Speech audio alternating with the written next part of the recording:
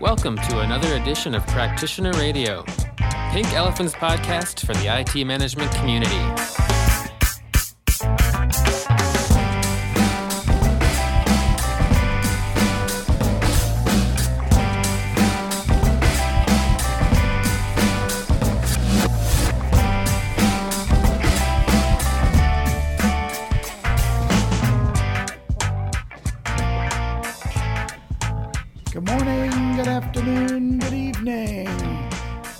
And all the ships at sea. Hi, this is George Spalding.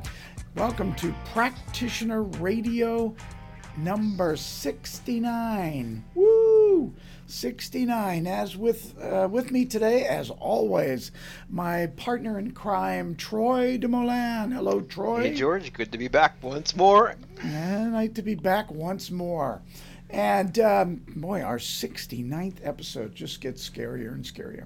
Okay, so we're recording this sometime during April 2016, and the world is filled with the acronyms buzzwords, DevOps and Lean IT and Agile and all the rest of that in the world of IT. So we've asked somebody really smart, Damon Edwards, who's the founder of DTO Solutions and who's been doing DevOps basically since the beginning, to join us today as our special guest. Say hi, Damon. How's it going? Good. So here we are, and we're the title of today's Practitioner Radio, Troy, is Bringing Kaizen Techniques to the Enterprise. What does that mean? That's a good question. What does this Kaizen mean?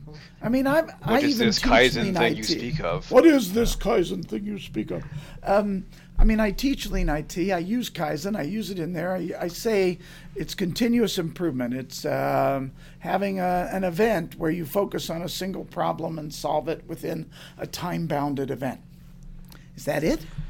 Damon, you're the smart guy. Come on, man. Yeah, I mean, I think that's a Kaizen event, right? So, I mean, Kaizen, I think you think of as at the highest level, the most cartoonish macro level would be continuous improvement, right? And I think, we use the word Kaizen because it came from, Lean, and before that, the Toyota production system. It's a Japanese word, so it's kind of, sort of a reserved namespace for a particular kind of set of techniques that helps people, achieve continuous improvement inside an organization. And a lot of it's focused on the continuous improvement mindset, right? So when you were describing the, kind of time-bound event, that's a Kaizen event, which is a specifically, applying, the continuous improvement ideas into a particular time-boxed area.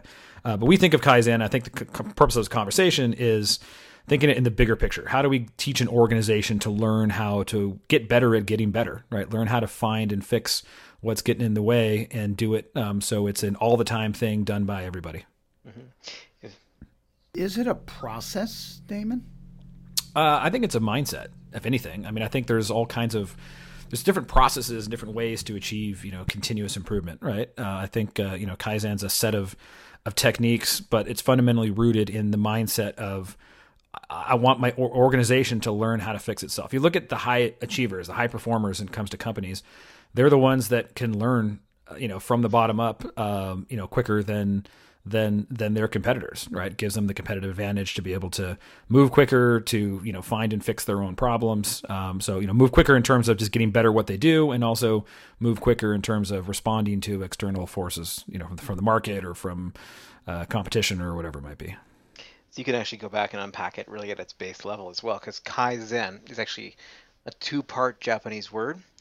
So Kai, to change, Zen, for the better, right? So the reality is we're looking for Zen in our environment. We're trying to improve things for the better. I actually got a pretty funny story I'll tell you later about that at home life, but this is in essence what it means, to change for the better. See, that's why I love your guys' show, because Troy's just got that. he's like, are you reading that? Did you pull that out of your head? Troy, what are you smoking, man? Oh, I'm in the Zen zone. I got to tell you my funny story right now. So, all right, tell it. I teach Lean, right? And so part of Lean is about the 5 S's, where you've got to sort and standardize and put everything where they need to be, because you want to have a work environment that's conducive to basically productivity, right? Now, my wife and I are very different Go figure, that's often the way it is. She's the artist, I'm the logic guy. And I like everything in its place and a place for everything, etc. She likes piles because if she can't see it, she doesn't know she has it. So over time in our family life, we basically have what I call surface problems. We have every single surface in the world kind of covered up in things. But we've agreed over 20 plus years of marriage that some areas are for her to be creative and some areas are for me to be more logic based. And so we have a den. Okay, so we have this den and there's no technology in this den. It's a real den for reading and meditation and kind of things like that. So I come home one day and she's filled it full of her scrapbooking stuff. Every place, everything. You can't even sit down in this place. And I'm coming home and I kind of just deflate. Right? Oh man, do I have to deal with this in the den? For goodness sakes! And I say, dear, and I look at her with these big puppy dog eyes. Sweetheart, there's no Zen in the den. And she understood completely what I meant. And the next time I came home, there was Zen in the den. Zen in the den. There's a yep. Damon, you see what I have to deal with? Yeah. This is ridiculous. Okay, so back to work here. Back to Mr. Zen in the den. So what I heard you say in some ways, Damon, was that we were learning how to improve, how to get better at getting better. That was it. Yeah, how to get better at getting better. Learning how to learn is another way I kind of say it. So it's really, see, in my mind, it feels like a process, but in your mind, it's basically just a mindset where there's just always improvement. Well, is that basically what I'm hearing? Well, there is a process, right? I mean, you need an improvement system in your organization to make it work, right? So you can't just say, hey, everybody think about getting better. This is the problem with Kaizen events, right? Which is that, everybody gets together and thinks really hard about getting better. And then we go back to our daily work and there's no system there's no socket, right, to really put that thinking into and drive it through the organization. So yeah, you need a process, you need an improvement system that's in place in your organization. That's not about improving, individual skills like training, or not about, improving our architecture, like, better designs, but actually improving how we work, focused on looking at how we work and finding and fixing what's getting in the way. And you see, like, the best organizations, they kind of do that, reflexively or intrinsically, right? It's just sort of built into how they do their stuff. And for larger, more complex organizations who don't kind of have that way of normally working, they need to make it more of a formal system. But at the end of the day, it's about a mindset change. So people, when they're making their decisions, or thousands of decisions happen every day at the keyboard level, or the big thinking that happens, at their strategic level, that they're constantly running it through a filter in their brain, saying, what's the vision of where we want to be? What's the next target condition we want to go and achieve? What are the things I'm going to do right here, right now, and in the next few steps that are going to help me move towards that, right? So it's by getting everybody's mind focused on improvement is the end goal. So focus on that first, and then figure out the processes and the system to put in place to go do it. So what you're referring to is what we would discuss as a daily Kaizen versus a Kaizen event. Like, daily Kaizen is really just the way people live. They see, like, that movie, you see dead people everywhere, you see waste everywhere, you see opportunities you're looking at life through this opportunity viewpoint, this Kaizen lens, if you will. Right, and I think where organizations fall down in that, or they get frustrated, is they get everybody focused on finding waste in their little, in their silo, but they don't have a formal system in place to look end to end, right? To get people thinking horizontally and saying, it's not just about because often improving what I do may not help the company, may not help the bigger system. I might think, hey, I'm going to save my team a bunch of time by doing something, but when I go and implement it, I'm actually slowing down the organization, or I'm actually causing more work, I'm pushing more work onto somebody else or causing a problem somewhere else. So it's about that, daily Kaizen, but the missing piece in a lot of technology organizations is seeing the end-to-end system, because people are in their silo, their functional silo, doing their work, and they don't really see that end-to-end system. Well, and we've got books galore, The Goal and Phoenix Project, and both of them talk about the concept that any improvement that is not at the area of constraint is really kind of just a waste of time.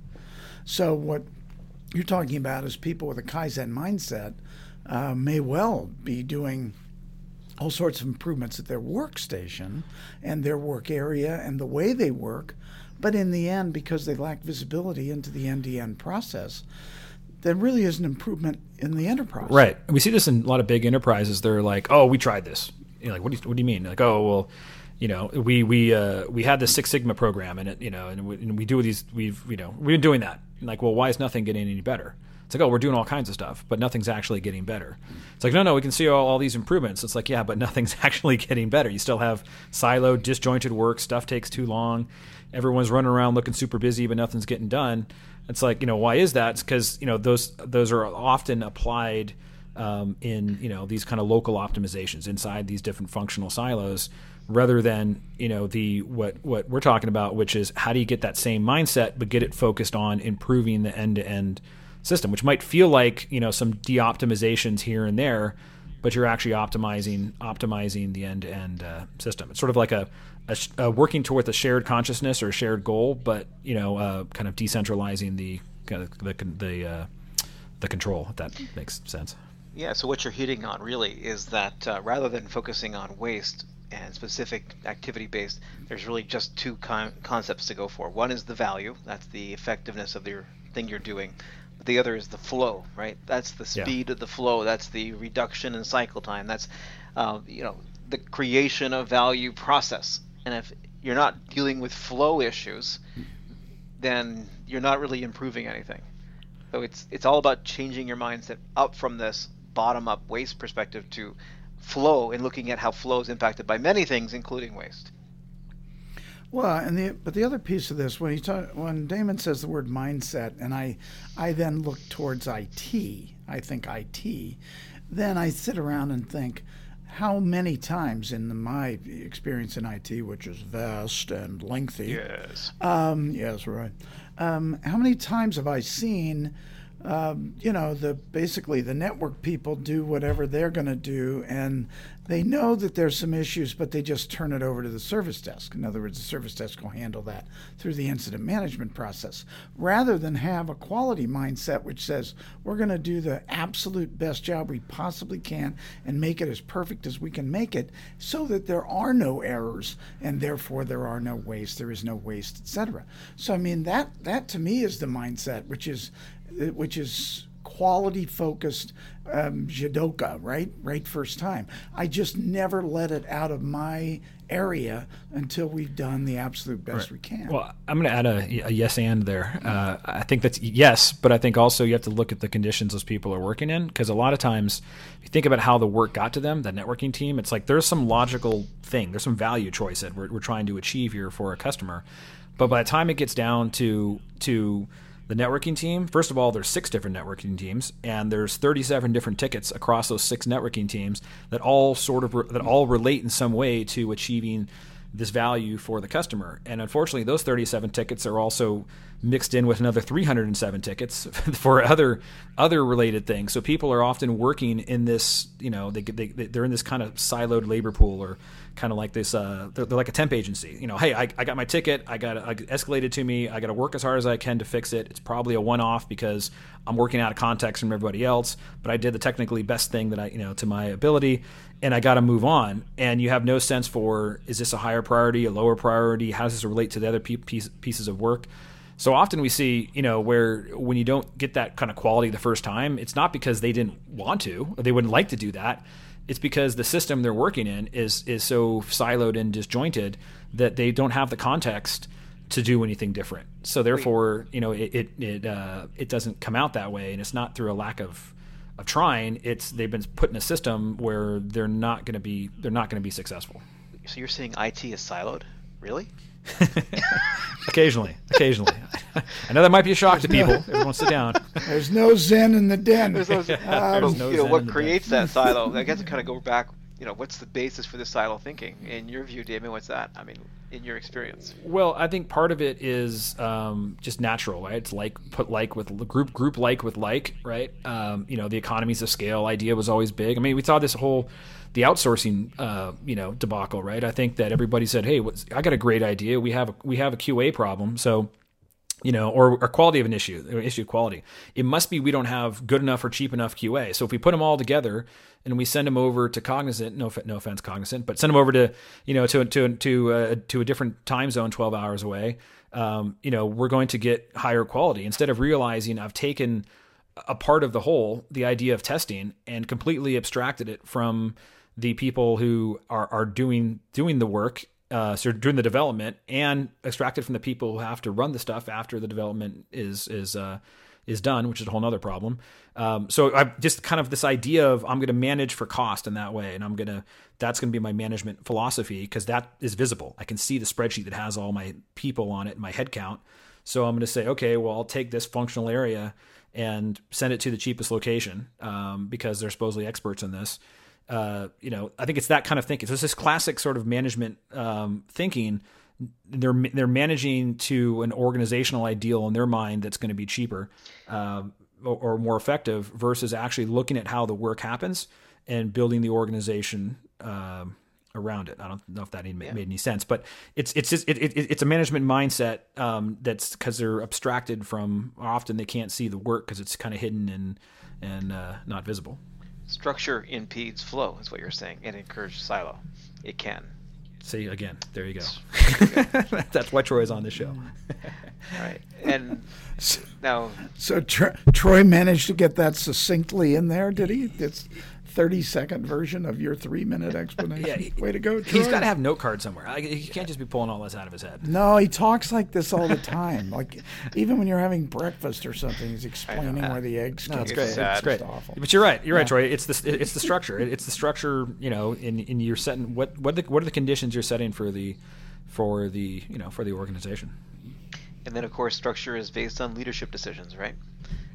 It's 100% leadership. I mean, we always joke about DevOps it's a very, we're technology, based on this conversation, but my organization is, we came out of the automation space, the operations guys, we got, folks who ran large development organizations. We're, highly technical what we do, but in talking about this, it boils down to DevOps is always, it's a management created problem, right? And management is what's going to get you out of that, because management sets the conditions that you're either going to flourish or perish, I guess would be the way to a way to say it. And you can do all you want at the technology level, but you're going to be swimming against massive currents knocking you down the river unless you solve the organizational issues.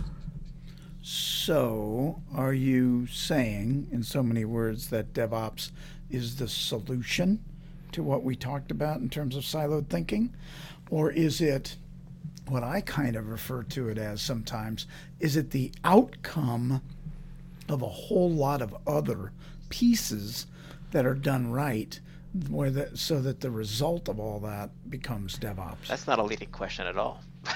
The way I see it, DevOps it's essentially a label, right? It's not a thing, right? It's not a specific methodology. It's a label around a set of set of problems, and a label around kind of a set of solutions. It's a conversation, right? It says, hey, and I think it's technology aligned with business. Like, we have this issue we need to solve, like time to market and quality and organizational effectiveness. These are, stuff's getting in the way, right? And the business needs us to move faster and do so with higher quality.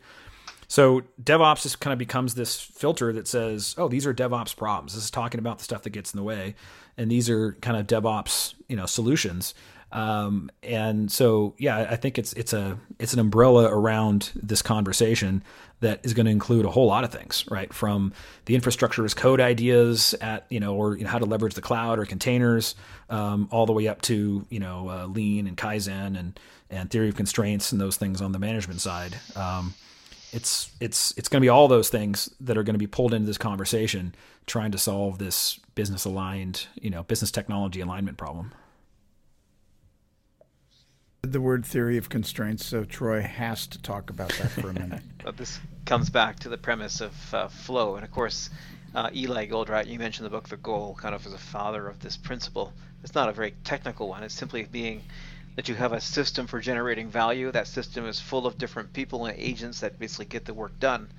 But the flow of that work is actually governed in a sense of a carburetor by the limiting factor. So if you optimize a constraint, a non-bottleneck, you're not going to flow any faster.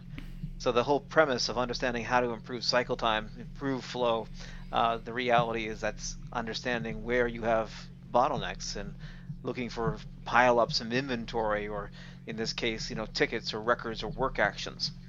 The theory of constraint is a key understanding, a key model that needs to be understood in the concept of improving flow. Okay, cool. So you said you've been doing DevOps for like forever, which is how long is that, Damon? I mean, I don't know if we've been doing DevOps. Again, we're not doing DevOps, but I mean, we've been involved with the DevOps movement, right? I think it's been from the get-go, right? DevOps really came from a conference, right? I mean, it was a meetup that Patrick Dubois originally, say a super meetup, right? Several hundred people, that Patrick Dubois in 2009, 2010, I believe it was, organized in Ghent, Belgium. And his whole premise was, how come there's not a place where developers and operations go to an event and they're both in the right place, right? You can go to developer events, you can go to operations events, but it's like if they both show up at the same place, your dev or ops counterpart, then one of you's in the wrong place, right? It's like, why can't we get together and talk about our problems? And kind of in his Germanic naming style, he said, well, there's going to be dev, there's going to be ops, it's going to be 2 days long, so let's call it DevOps Days, right? And it became this Twitter conversation around it. And then after the event, days, those extra 4 letters are it's a lot of Twitter real estate, so people just lopped off the days, and it became hashtag DevOps, this ongoing Twitter conversation. And everything kind of sprang from there. Again, it was an umbrella that brought together people who were thinking and talking and working in this area around these different problems. We used to call it the dev to ops problem, that handoff of dev to ops. Some people are coming at it from the agile systems administration or kind of the burgeoning infrastructure as code side of the world. There are folks that have been screaming about this on the agile side for years. So all this stuff kind of came together under that umbrella, under that label that Patrick kind of sparked and said, oh, there are other people out there that are talking about this, and that's sort of how it went started. So yeah, we were involved from that first step, and it's been fun along the way. And so those of us in the service management journey, of course, this is not the first time we've heard the concept of a life cycle, a value stream in end to end. So it's a convenient way to continue promoting that concept, that there really isn't an us and them. It's really the we concept, and it doesn't get any faster until we get it done. Well, and the other part of this that I just see so much lack of understanding as to what DevOps actually is, because I've actually been inside organizations where they said, we're not going to do ITIL anymore. We're going to do DevOps. Yeah. And it's like, I'm going, what? Because you don't get this, do you? Or we don't need lean, but we're going right to agile. And I just, nobody has a clear understanding of the fact that these are all individual components of really an end, which we would all like. But I just see a whole lack of understanding. Or worse yet, DevOps, yeah, it sounds good, I'll take 2. They don't understand what it is. They actually think they could buy a DevOps tool or something like that. Yeah, or the other one, they've rebranded their release team, DevOps, the DevOps team, right? Because there's no better way to break down, silos than to create a new silo, right? That's another one. But yeah, I think it's because that's the way. Again, it's the mindset thing, right? How these organizations have been trained, so to speak, from it's kind of legacy thinking combined with how the vendors of the world. It's like, look, you're a technology organization, so you're going to buy technology. You're going to, your vendors are going to tell you what to do when it comes to technology, and then, kind of extend that same thinking to methodologies. Like there's going to be a software development methodology. Okay, so let's start replacing those, and then Scrum comes along. Instead of people looking at Agile and saying, oh, Agile and Lean, so taking Lean principles and applying their organization, they just see it as, oh, here's this drop-in replacement for my current software development methodology or project management methodology around my software development, and I'm just going to go to different meetings and use some fancy words or use some different words, some funny words, and have new role titles. Yeah, exactly. But at the end of the day, I'm not changing my mindset. I'm just going to a different meeting and sort of working on a different project. My project tools all look different. And I think that is kind of where DevOps and Lean in general is something very different, right? If you even read the Lean books, like go back to the old classic Lean thinking, the classic Lean, original Lean, machine that changed the world, these things, it's, everybody is definitely, there's always this people are thrown off by the idea that the senseis don't just come and tell you what to do, right? Like, oh, I'm going to bring the Toda guys and they're going to tell me what to do. And they won't do it. They won't come in and just tell them, oh, do step 1, then step 2, then step 3, and you've got it. It's a lot of questions. It's a lot of leading. It's a lot of, because they're trying to get you to change the mindset. It's all the mindset. The people change, the processes change, the tooling changes, the methodologies change. What doesn't change is the mindset. And if you have the right mindset, which is the Lean mindset, all of these things can change all around you, and you'll still be successful because you know how to adapt them and adopt them to the work issue or the customer problem you're trying to solve right in front of you. So Troy, say that. Troy, say that, and again in like one sentence. Basically, the heart leads the practice. Bam! There we go. Got Drop it. the mic. He did it. He actually did it, kind of. It's what your beliefs lead practice. Basically, your results are based on your actions based on your beliefs are based on your experiences. So in the essence, you have to change experiences to change results. Exactly. Yeah, and I would say that there are just people think that we're talking about a bunch of touchy feely go and hug everybody.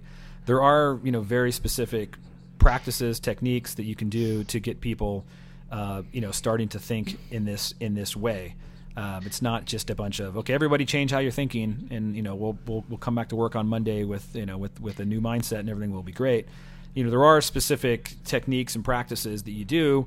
But the idea and the goal that you're after is this mindset shift towards continuous improvement. Okay, go ahead, Trey. I want to actually kind of dive into an example of how what you think you're doing for a good thing actually impedes flow. This is whole structure conversation. Damon, you were at the Pink Think Tank this past year, which was awesome, and we really had a great dialogue around things like structure.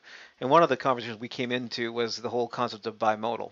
Again, I'm not going to go into political world here, but the reality is there are many organizations that create a DevOps team. I was at a major transit organization just the other day, and they've done this. There's the DevOps team. It's over there. And what they've done is they created a cross-functional team to break down the silos by making a little mini-me team for one specific service or application. And over there, that's the DevOps team. And aren't they great? We'll give them all the new toys and tools and give them all the pats on the head. And we'll kind of scowl back at the rest of the organization. And somehow this is good. Well, it might get you that fast track on that one service. The rest of the organization is looking over there kind of askance saying, okay, how about me? The reality, what happens here is any parenting scenario. If you've got a favorite child, you keep patting on the head, giving that child a coat of many Technicolor colors. Over time, the rest of the brothers start to resent that child. The reality is when we create even that kind of structure, which we think is good, this bimodal approach, we actually create huge dysfunction in the family and create more silo. Well, I'm going to go one step. That's one major problem, but I think there's another major problem, which is it doesn't work because it's not reality. Like this new shiny thing on the side, it's our digital team or it's our mobile app team. The reality is it doesn't live in isolation. And there's all kinds of dependence. It's like, do you have a separate data center for them? Do you have a separate security team? Do you have a separate networking team? Oh, they have their own customer records, like they have their own, back-end systems of record, everything from the mainframe, to whatever. And it's like, oh no, well, then it's not its own thing in isolation. And they're still being impacted and undermined by these back-end, all those other teams, right? All the people outside of it who, in their thinking and their mindset's completely different as to what drives quality, how to go faster, what you can do, the cadence that they work on. So, we see in organizations, they might see a little bit of an improvement just because they've got people together to think about moving a little faster. But the reality is they don't get the that long-term performance gain. They don't become the high performers that they dreamed of being because it's not reality. The system is all that back-end stuff that you're pretending doesn't exist, that is the old mode one stuff, is somehow divorced from this new stuff. And unless you're just painting pretty web pages, that's not the case. So therefore, you now have two different parts of your organization two different parts of the same system, thinking completely differently, working completely differently, and things just don't get that much better. But unfortunately, I think kind of like that outsourcing thing I was talking about before, a lot of organizations, they're just committed to committing these sins, and committed to more misery before maybe they'll realize that there's a better way and actually do what the high performers do, which is look across the organization, and they might decentralize control. They might have different ways, different tools and processes at the kind of the team levels, especially if they're working with different technologies. But fundamentally, they all have a common belief system about this is how we're going to get quality, this is how we're going to get speed, and we're all working kind of with that same mindset. So the speed might change all over the place, the tooling might change all over the place, but the mindset and the focus of the organization is uni, right? Instead of the bimodal. Common belief, constancy of purpose, shared priorities. That's critical. What we just talked about literally kills the machine. Yeah, exactly. Oh, sorry, I was marveling at your ability to do that, but also agreeing with what you're saying. He's got to be reading it. It doesn't. I'm telling you, this is all staged. You guys, this is like you guys are got your little trick here, right? You've already decided. Laurel and Hardy here. Hey, we're out of time, guys. So I thought that both of you actually did a nice little kind of cap there. But Damon, do you want to say any more before we go? No, I mean, if you want to follow me on Twitter, I'm at Damon Edwards. Involved with the Gene Kim's DevOps Enterprise Conference that is now it's happening in Europe and in the U.S., which I think if you're in an enterprise and you're trying to figure this stuff out, is a fantastic event. And I was happy to be involved with the Pink think tank with you all coming out of the Pink conference, and I think the artifacts coming out of that are also going to be quite interesting, and look forward to seeing that. Great, thanks. And Troy? All good. Thank you so much for your participation. You are, without question, the man of the words. Thanks to everybody for listening. Appreciate you sticking with us. This is Practitioner Radio from Pink Elephant.